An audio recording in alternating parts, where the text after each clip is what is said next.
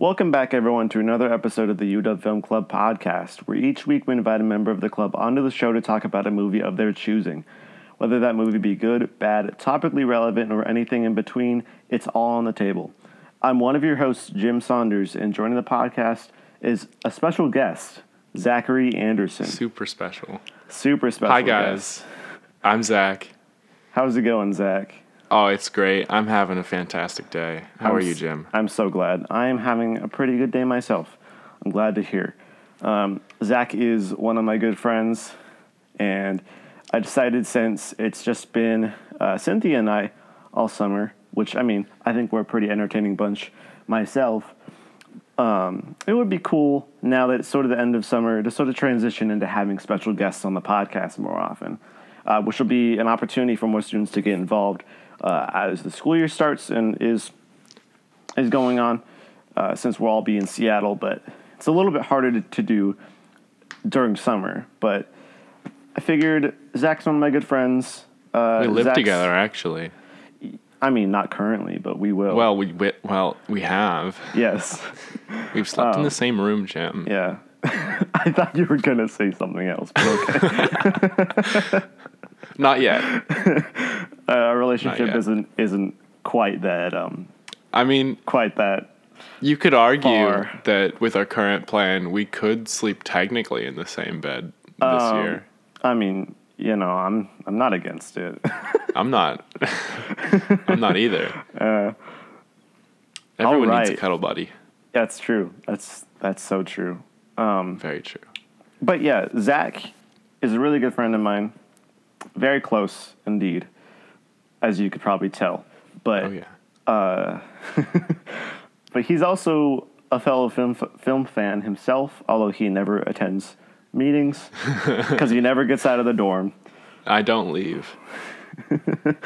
But recently we decided to watch the film Ready or Not. What a movie. What a movie. And I know, okay, we walked out and I feel like, I don't know, you tend to overhype things sometimes, and you're like... Sometimes I do. You're like, I see no reason to give this movie 5 stars. And I'm like, it's really good, but that's questionable. And I want to know... No, like, it's... I want to know like, if you still I wouldn't give way. it 5, but I don't know. It's, like, that kind of thing is, like... It's hard to find a flaw that I think would take it down. I don't think it's 5 stars, because 5 stars means, like, it's just, like, perfect and goes above and beyond, I think. Right.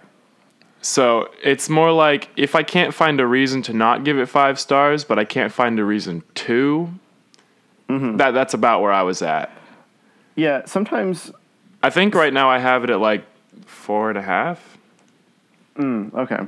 Yeah, I get that, because sometimes, like... I will enjoy a movie so much, and I'm like, I can't think of any flaws, but then it sort of throws me off a little bit, because it's like, wait, like, I shouldn't... This isn't as good as the 5s I've seen in the past. Right. There was something real special about those. Yeah. And this is awesome. Mm-hmm. But... before I guess we get too deep into it, I suppose I should give sort of a rundown about what this movie is about. So Ready or Not is essentially this kind of, like, thriller combined with a black comedy. And it's about this girl played by Samara Weaving, who, by the way, is like really good in this, and I think fantastic. Sort of has is a great actress if you want to make a dark comedy about satanic rituals. She's really. I feel like she's almost kind of typecast though. At this point, yeah, because she had previously been in the movie The Babysitter. That's what Netflix's it's called, right? Babysitter. Yes. Babysitter. Yes. Was it a Netflix original? I didn't realize that. I think so. I haven't seen it anywhere else. Mm-hmm. And that was actually a movie that you showed me, because I wasn't aware of it, but you showed me. I know you're a big fan of that. I was like, that movie's just a load of fun. I was sort of lukewarm on it. A lot of the comedy didn't work for me, but it was still a pretty fun time.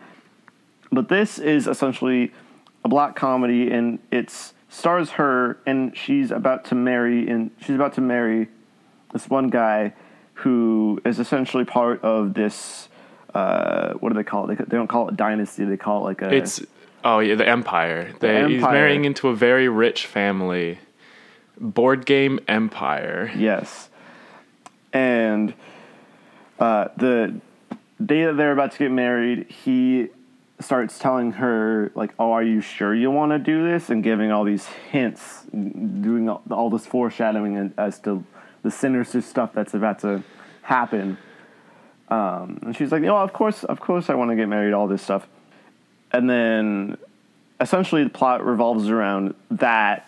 And at midnight on the night that they get married, essentially they have to play this game. And it's like a randomly chosen game. And if hide and seek appears as one of them, they basically have to try to kill whoever is supposed to be joining the family. So it's pretty exciting. I mean, it's really interesting the way they set up the whole game portion. Is it's kind of like it's throughout the family's history. They've been started off. He was like a sailor on a ship, and then he was approached by someone on there. He said, I'll give you like fame and riches or anything you want, and you just have to play these games. Mm-hmm. And so that's how their family was able to get so rich. And it's kind of like this paranormal entity which randomly chooses games, anything from like Monopoly to, frickin' hide and seek, I guess. Yeah. And a random chance, and it could be anything that night. But if you get hide and seek, well, that's an interesting night. You kind of have to fight for your life as everyone tries to kill you. And if they don't kill that person, then it apparently never happened where that person had survived the entire night till dawn. Because they're really good at killing people. Yes. In this huge mansion. Well, they said it happened one time, remember? They're not to their family, but to a different family. They mentioned that. Oh, right. But to their family specifically, they had said that it had never happened. And what they believe happens if they don't kill that person is that they all just somehow just die all of a sudden once dawn arrives. It's such a fun throwaway detail, though, from that movie, though, that they're just like, oh, remember that family? They all died when we heard that they died in a fire? That wasn't it. Because it's kind of like, this isn't just their family. It's all these other huge, rich, big, gaming powerful families, empires, too. Yeah.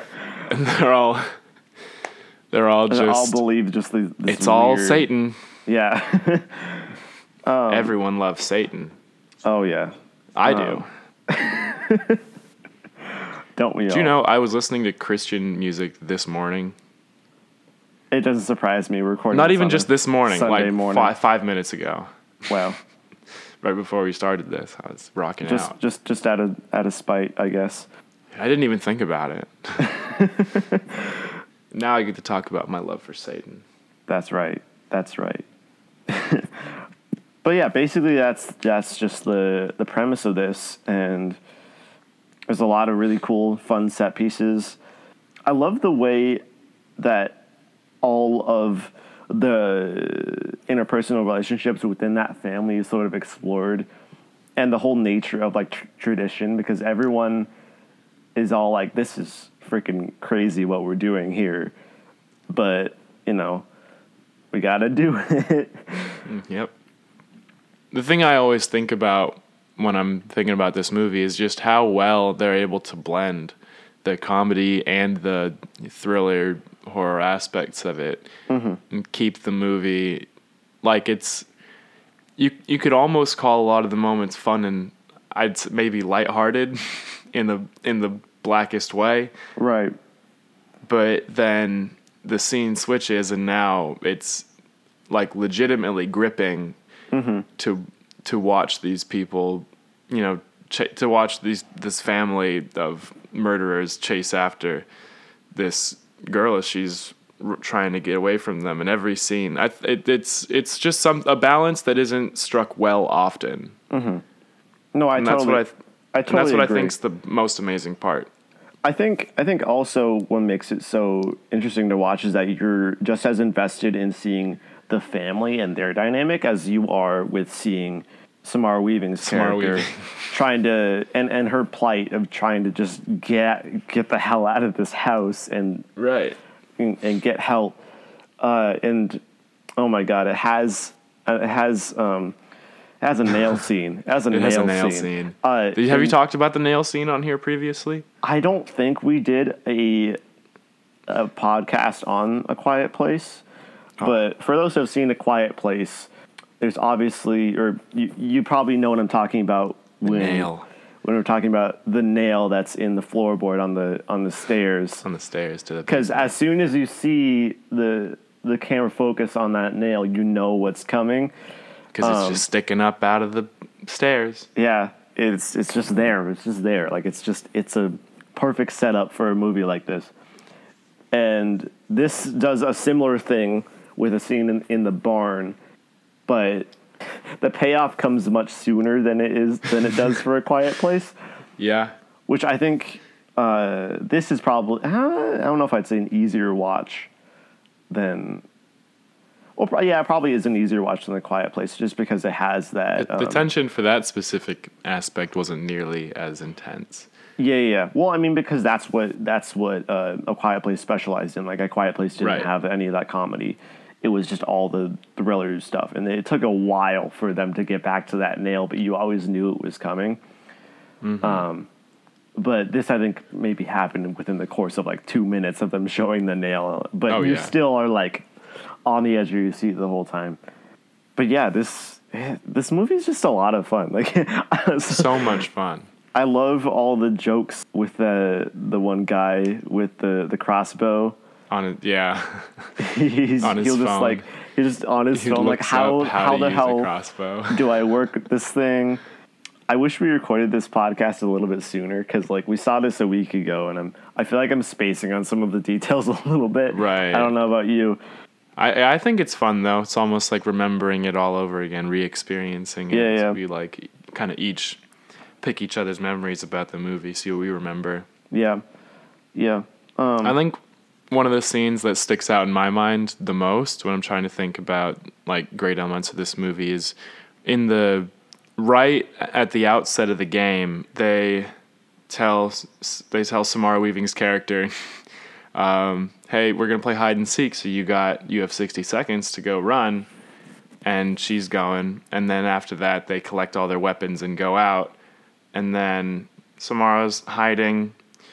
And then she gets bored of hiding. She goes to the bedroom, and her now husband meets her there.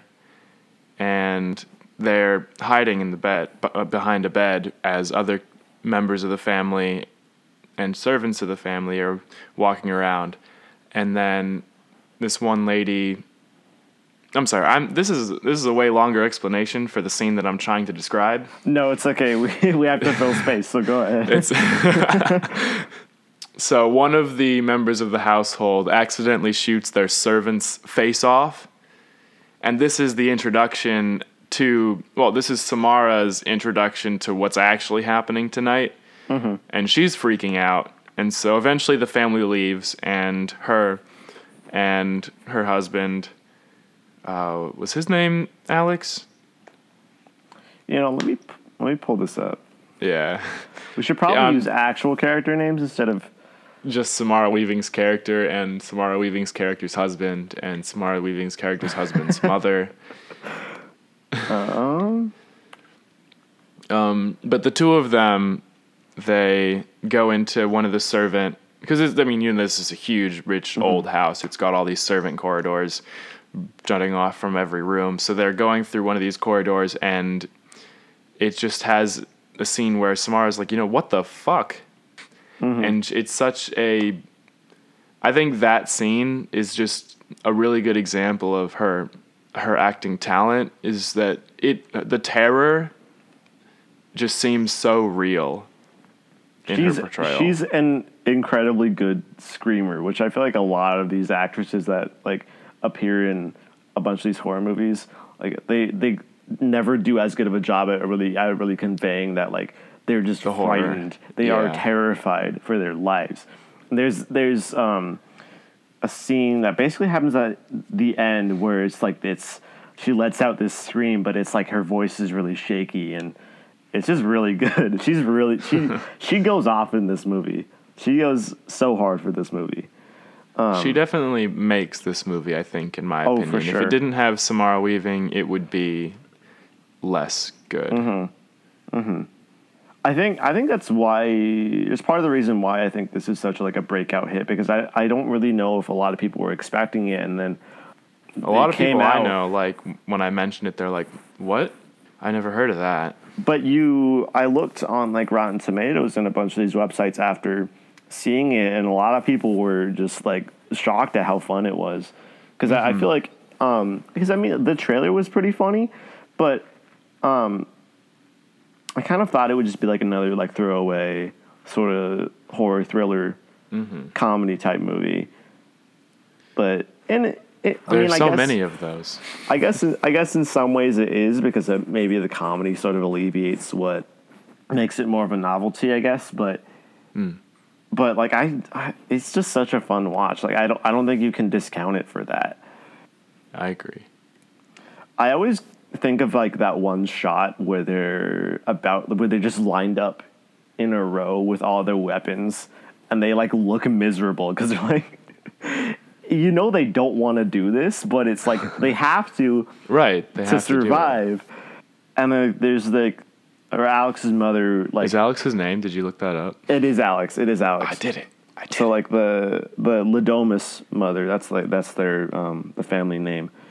Oh, yeah. Le Doma. Lidoma. I don't even know. I don't remember how to pronounce it, but what was her name? Becky Lidoma, who's like Becky? who's like the matriarch. Apparently, who's like the matriarch in this family, I guess. Goes up to Grace, who is Samara Weaving's character, and is like, "Oh, I liked you a lot, but I gotta do this." Yeah. And yeah, I just think that alone, and the whole narrative of like tradition and just sticking to that, despite how like messed up their family is, I think was a really interesting through line throughout the entire thing. Right. The whole story and character relation between Alex and his brother, what's his name? Daniel. I want to say, Daniel. That I thought was very interesting, and Daniel's whole relationship to his family and the whole tradition that they have to do. Because Daniel is the only member of the family alive right now who was essentially a part of a hide-and-seek game when he was a child. He protected his brother Alex from seeing the horror of it all when they were children at the last hide-and-seek game that was ever played.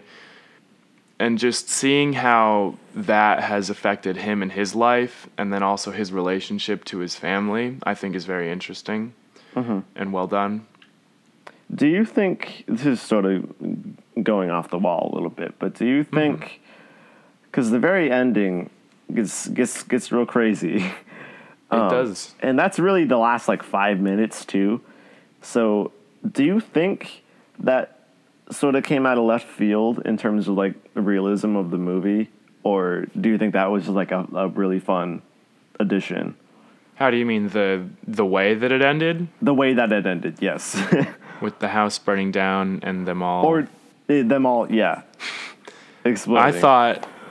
I thought it was definitely part of the comedy more. And also I think they were very much playing with what we thought would happen in the movie.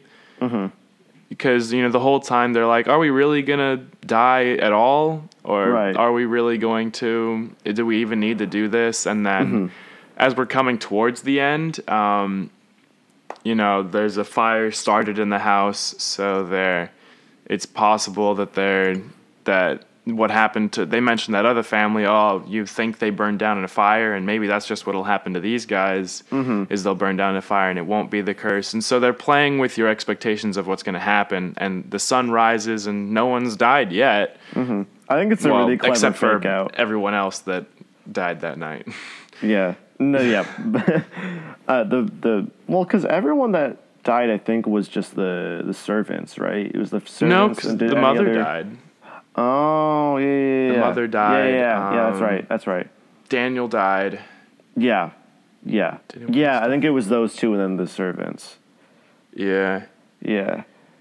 But yeah, I think it's a really clever fake out because I think see most of the time it was just fun. Yeah, you see the fire start, and then that's like a going back to that line of dialogue about like the other family like burning down the fire, and then the sun rises and they're like, oh, this is all BS. Like we're still sorry. We still didn't have alive to do that anyway. Yeah, they're all just standing awkwardly in the in this dining room, and it's just really. I think it's just. It's just playing with your experience. It's just you think you know what's going to happen, and maybe you do, and you're like, is it really? Is it over? Did they do that? And it's just, you know that it's like 50-50 shot one or the other. Right. As a film goer, as the person watching, you know that it's like, which one is it? It's going to toss up. And so then they just do it, and you're like, I like it. What theories did you have, like, when you were watching it about what was going to happen? Yeah. Well, I think from the start of everything, I could kind of tell that Alex was going to end up turning back to his family's side. Oh yeah, no, for sure. That's something that happens in the movie. He Grace Samara Weaving's character, she kills her husband Alex's mother because just in self-defense, But it also gets a little more graphic because she's very upset with the position that she's been put in. Mm-hmm. And then afterwards, Alex comes in and sees what's happened, and he turns against Grace. Mm-hmm. So Alex had been handcuffed and like chained to a bed because he had tried to escape with Grace, tried to get her out of there, and then he sort of has this talk with his mom about just sticking to the family roots, like despite their flaws and everything that's messed up about their tradition, just sticking with them. And then after that is he just sort of turns. But I feel like even from the beginning, I kind of saw it coming, and that's one of the more unfortunate, I guess, twists in this movie. Because I thought the ending was really fun and clever and play with your expectations, but I thought that was probably easily the most like predictable aspect of this.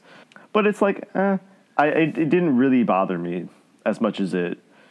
Right, yeah. It wasn't something that was like, oh, it was so predictable that it ruined the movie. It was just something that had to happen. The entire ride is just so fun. I think it's because it makes sense for his character in the way that they've developed the relationships. Right. Like, this was just the next logical step, and that's why, even though it's so predictable, it's not a flaw. It's like at the same time, I kind of like how it just goes with it. Like, it doesn't... Right. It doesn't constantly try to like subvert your expectations, which is something that we joke about a lot, Zach and I personally. So, I think it was bold in the sense that it just sort of went with certain things and didn't try to hold back. And it doesn't hold back. It's very violent. It's a very violent movie. It's quite messy. Yes. I agree. Yeah. I've mentioned this a couple times so far, but the way that the movie goes about portraying how this tradition has affected each family member is very cool. Like I talked about Daniel.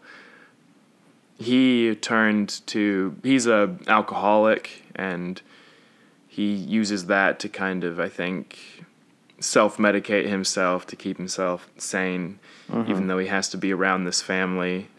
Alex, he left the family completely. He moved away, which is where he met Grace. One of the most interesting ones, I think, is, I think it's Helen. It might be Helene. She was the aunt, the crazy bitch with the axe. She... Oh, yeah. Yeah, she you're was right. the one who married during the last hide and seek game when Daniel and Alex were children. Mm-hmm. She, her husband pulled the hide and seek card, and she had to watch the family murder him as a sacrifice to Satan. Right. What did they call him? Mr. LaBelle? Yeah, the man who gifted them their whole fortune. They call him Mr. LaBelle. Who they have a painting. He sits in a specific chair in the dining room, and only Alex has seen him Until the very end. when Where- Grace sees him. When Grace sees him, yeah. Yeah. But Helen, she watched them kill and sacrifice her newlywed husband, and now she's just gone full crazy on it, and she wants to kill more than anyone else. And it's not out of like, oh, this happened to me, it needs to happen to you. It's more just she's, I guess you could say, come to terms with the reality of her situation. Yeah. Or it's something that she sees as something that they have to do. As a necessary evil, right? She just like sort of accepts it.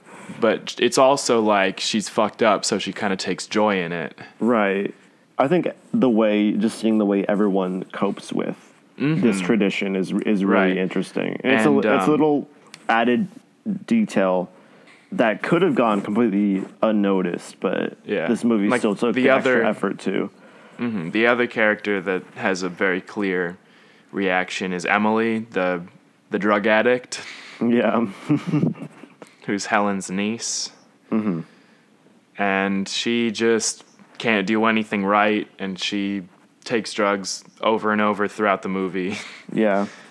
I think she's responsible for the deaths of at least two of the servants, right? I'm pretty sure. Might be two. I know Yeah. she killed the first servant. And then there was the one servant who kind of killed herself in the Yeah. in the dumbwaiter. Right. But she is not a very healthy person, clearly. No, definitely not. And then it's she finds her son in the barn. Georgie. Georgie. Yeah, played by Liam McDonald. Do you have an IMDb thing pulled No, up right I'm now? just on Wikipedia. Oh, okay. I was like, wow, you're prepared. You know it. Did Yes. you know that this movie was projected to gross around $6.5 million in its opening weekend, and $8 to $12 million over its 5-day opening frame? How much did it make after? It made $1.9 million on its first day. That's good. That's pretty good. And $1.1 million on its second. So- So less than they expected. They expected 6.5 on opening weekend. Mm-hmm. So This I is- think. I'm actually Oh gonna wait, check. no, never mind. The film went to debut 8 million during its opening weekend. So it 11 surpassed. over the first 5 days. So it surpassed its opening weekend, but it was right within the range of their 5-day opening frame, $11 million. As of today, September 1st, 2019, it has made 20 million. Oh, look, yeah, 20 and a half million. Yeah, that's what I see. Yeah, on a 6 million budget, which is That's good. right. Which is good. That's a good, yeah, you're making Yeah. money. An R-rated, I like it. violent comedy that like no one really cared about. Do you Until think it that came Joker out? is going to be an R-rated violent comedy?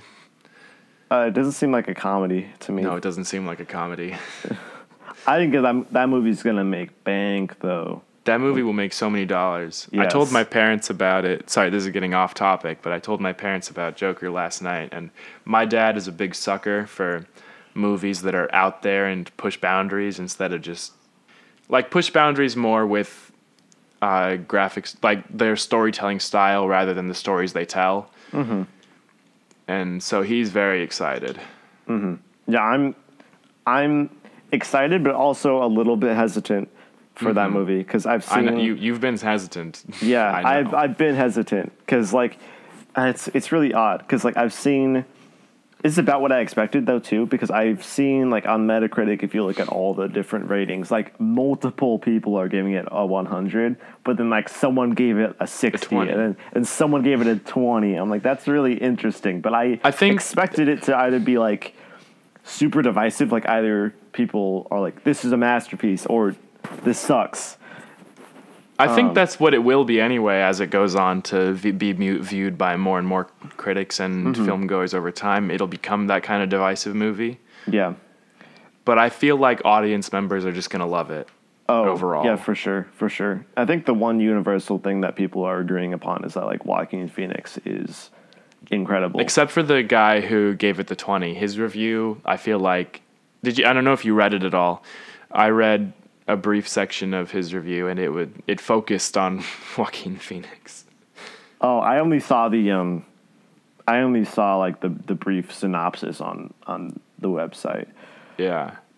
But or yeah. It definitely brought up Joaquin Phoenix and didn't like it.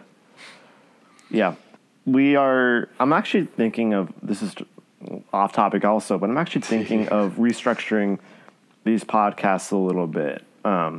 Maybe like having an intro where we talk about like what's new in film, or like what we've seen recently, or like what certain news topics are. More of just talking instead of this is our topic, we're going to talk about this. Yeah. Just so, I mean, it's something we kind of already do, but it's not a very long segment. I want to maybe extend it a little bit. So I think I'm actually going to keep this in here. Cool. Yeah. Because Joker's relevant right now, I think. I think it's also in a way relevant to what we're talking about with this movie. Mm-hmm. It being R-rated and it being R-rated and violent. Yes. I mean, there are a lot of violent R-rated movies, but there's more than two. Yes, more than just Ready or Not and Joker, but yeah, I think in a way this movie kind of pushes boundaries. Pushes the boundaries of every comedy horror movie being bad. Yeah. Yes. Yeah. That's very true. Because I feel like it pushes. We get a lot of movies like this that are just really awful, or just very, very average. That's true. But still a fun time. That's true. And I think this movie is a fun time and a frightening time, and is also fantastic. Which is very rare. Agree. I think this is a lot of fun. It's actually been a good summer for frightening movies. Weird, frightening thriller movies. Like Crawl was surprisingly good. Hopefully 2019 continues. Yeah. There's actually more movies that I'm really excited for. As far as the rest like of 2019 than there was for like this summer. Because this summer there was like, I was excited for Midsommar and Once Upon a Time in Hollywood, but really nothing else. So I'm hoping that for the rest of 2019 we get more surprise hits like this. Even though there are more movies for the rest of the year that I'm really excited to see. There's been a lot of good movies this year that have been going along that frightening line. Mm-hmm. And I feel like normally there's more misses along that front. Like we've had Us. Yeah. Fantastic. Mm-hmm. Crawl was very good, which is not what I expected. Mm-hmm. Oh, yeah. I saw the trailer for that. Like, at least the Ready or Not trailer looked pretty decent. I thought the Ready or Not trailer just looked like fun. The Crawl trailer was not good. The Crawl trailer looked awful. It looked bad. That was another movie that we saw together. And that we're both just like, that was a surprising amount of fun. And maybe it's because I'm like finally giving these kind of movies a chance. Yeah. But like, I don't know. I do think that these are better than most that I've seen in the past. Right. I think this like is it's better. Definitely a lot better than Slender Man. Oh God. Was that a 2018 movie? No, that was a 20. I don't. That was a 2018 movie. Yeah. End of summer 2018. That only came out a year ago. What the hell? Time flies. That's crazy. Dude. That's crazy. Came out like around now last year. Yeah. Really just dumped at the end of summer. Right at the end of August. Oh yeah, a lot of studios dump like these kind of movies at the end of the summer. because they don't think it'll do that well. But like this is Walt Disney Studios Motion Pictures dumped this movie at the end of the summer. Ready or Not. Oh, that's right, because this is Fox Searchlight, I think, right? Which is owned by Disney. That's right. That's right. I thought that was really interesting too, because I thought this, because like Fox Searchlight's like not a super huge. I mean, obviously it's a subsidiary of 20th Century Fox, which is like a huge blockbuster studio, but Disney. I don't know. This doesn't seem like something that would normally come out of Fox Searchlight. I thought that was When I really saw that it interesting. was Fox Searchlight, my hopes for the movie went up. Yeah, because you're like, oh, this is This is it's a more not often that they independent- go out and choose something. Yeah. I'm like, okay, this is probably gonna have some sort of originality to it, have some sort of a voice to it. Right. I think the script is actually, I keep saying the word surprising, but actually surprisingly decent. I'm like, I think it elevates. For a comedy horror, yeah. Yeah, I think it elevates. I'm not saying it's some masterful work of art, but like it's way better than it has any right to be, or that it sounds should be, like given people the genre. talking to each other. Yeah, Which and, is, I especially- think, especially at the very beginning where it's just Grace and Alex. It's like, this seems like natural dialogue. Like, wow, Yeah. that's surprising. and a lot of that goes to the talent of the actors involved. Mm-hmm. But also the script writing it's just very natural. Yeah, Which is one of the biggest problems with just media in general, I think, nowadays. I mean, it's been a problem forever, but I think that... As someone who's tried to like write and work on scripts before, dialogue is by far the hardest thing to Right. master and to work with. So, like, I commend anyone who can make good dialogue. It's why Quentin Tarantino is so revered and so well known, because his dialogue is freaking phenomenal. Right. Not saying this is Tarantino level, but this is really good. It is very good. It is very good. Speaking of, you haven't. What Tarantino movies have you seen? Because I What are they all? I personally just finished up his entire filmography. Did but you? I did. There's only a couple that I don't love. I've seen Pulp Fiction, As everyone should. actually, this is sort of a hot take here. Pulp Fiction shows up in my bottom half of his filmography. Whoa. Yeah. What other movies has he done? I think I've only seen one. That's a shame. We're gonna have to change that. We'll change that. Once Upon a Time in Hollywood, we did a podcast on this, Cynthia and I. Was something that I was sort of a little bit mixed on when I first saw it, but then the more I actually saw that before seeing half his filmography.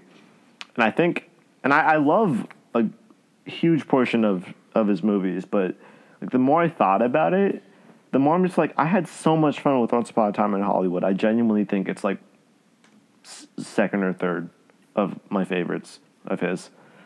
I highly recommend it. Probably my favorite of the summer, other than Midsummer. But this is up here too. That's another movie that's like frightening-ish, isn't it?